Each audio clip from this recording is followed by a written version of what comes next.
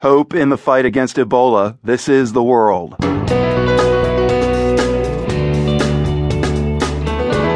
I'm Marco Werman. It's Wednesday, March 4th. In West Africa, the fight against Ebola continues, and young kids in Sierra Leone are volunteering to help track down new Ebola cases. You'd think reporting on Ebola is all doom and gloom, but when you see these young people just incredibly capable, incredibly passionate about what they're doing, it's really something positive.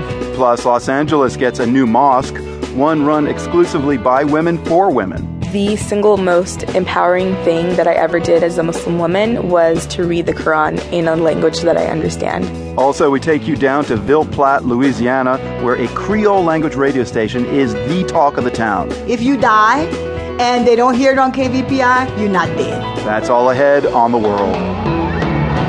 Support for PRI's The World comes from Fox Searchlight Pictures, presenting The Second Best Exotic Marigold Hotel, the new comedy directed by John Madden, starring Judi Dench, Maggie Smith, Bill Nighy, Dev Patel, and Richard Gere. In theaters everywhere Friday. I'm Marco Werman, and this is The World.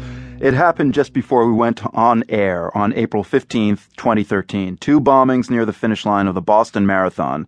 Today, almost 2 years later, the trial of the surviving suspect got underway here in Boston. We'll talk about what happened on day one later on The World, but let's start with an update on a very different kind of tragedy, Ebola. We've been hearing recently that the outbreak in West Africa has been waning. That is good news, but the crisis is far from over. New York Times correspondent Sherry Fink has just returned from Sierra Leone, where she witnessed a new flare-up of Ebola. It began near a wharf in Freetown, known as Tambakula.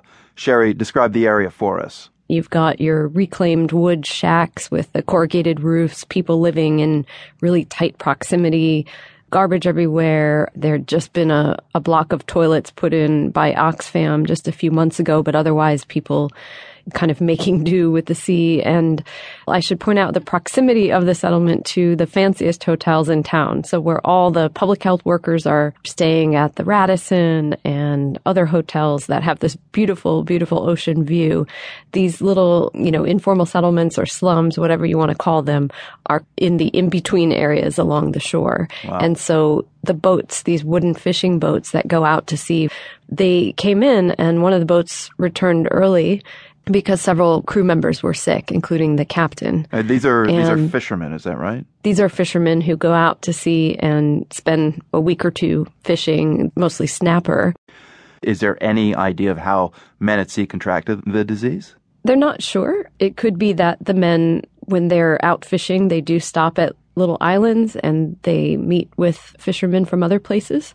And then, of course, there are other coastal areas where the fishermen stop that include some areas that were hot spots at that time for Ebola. How did this neighborhood of Tambakula know that these men might be sick with Ebola, and how did they deal with it? So the men came back from sea early. They were sick on the boat. And then some of the men voluntarily went to get looked at a health facility. And that's how these first cases were detected. And then the health officials and these teams of, volunteer students and public health officials, both from Sierra Leone and the US CDC and some British organizations, they started to go out and systematically go through these fishing communities along the coast. And they found more and more cases. So it went further. The one patient who was taken away from these wharves in Tambakula by his wife, this led to 42 other cases in a time when things seemed to be heading towards zero. Yeah, so this is something that I witnessed. I was spending time with the teams going out in Tambakula, trying to detect any other people who were getting sick, get them right away to treatment facilities. And then I heard from somebody with the International Medical Corps, a nonprofit, that has a treatment center in McKinney, which is about 3 hours from the capital.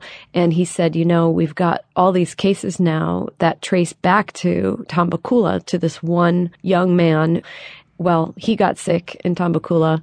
His wife and mother were involved in bringing him back to his home village. And then out of that, and I went to this community and spent about a week there, this little village called Rosanda, where just person after person was getting sick all of last week. Every day, the ambulances bumping down these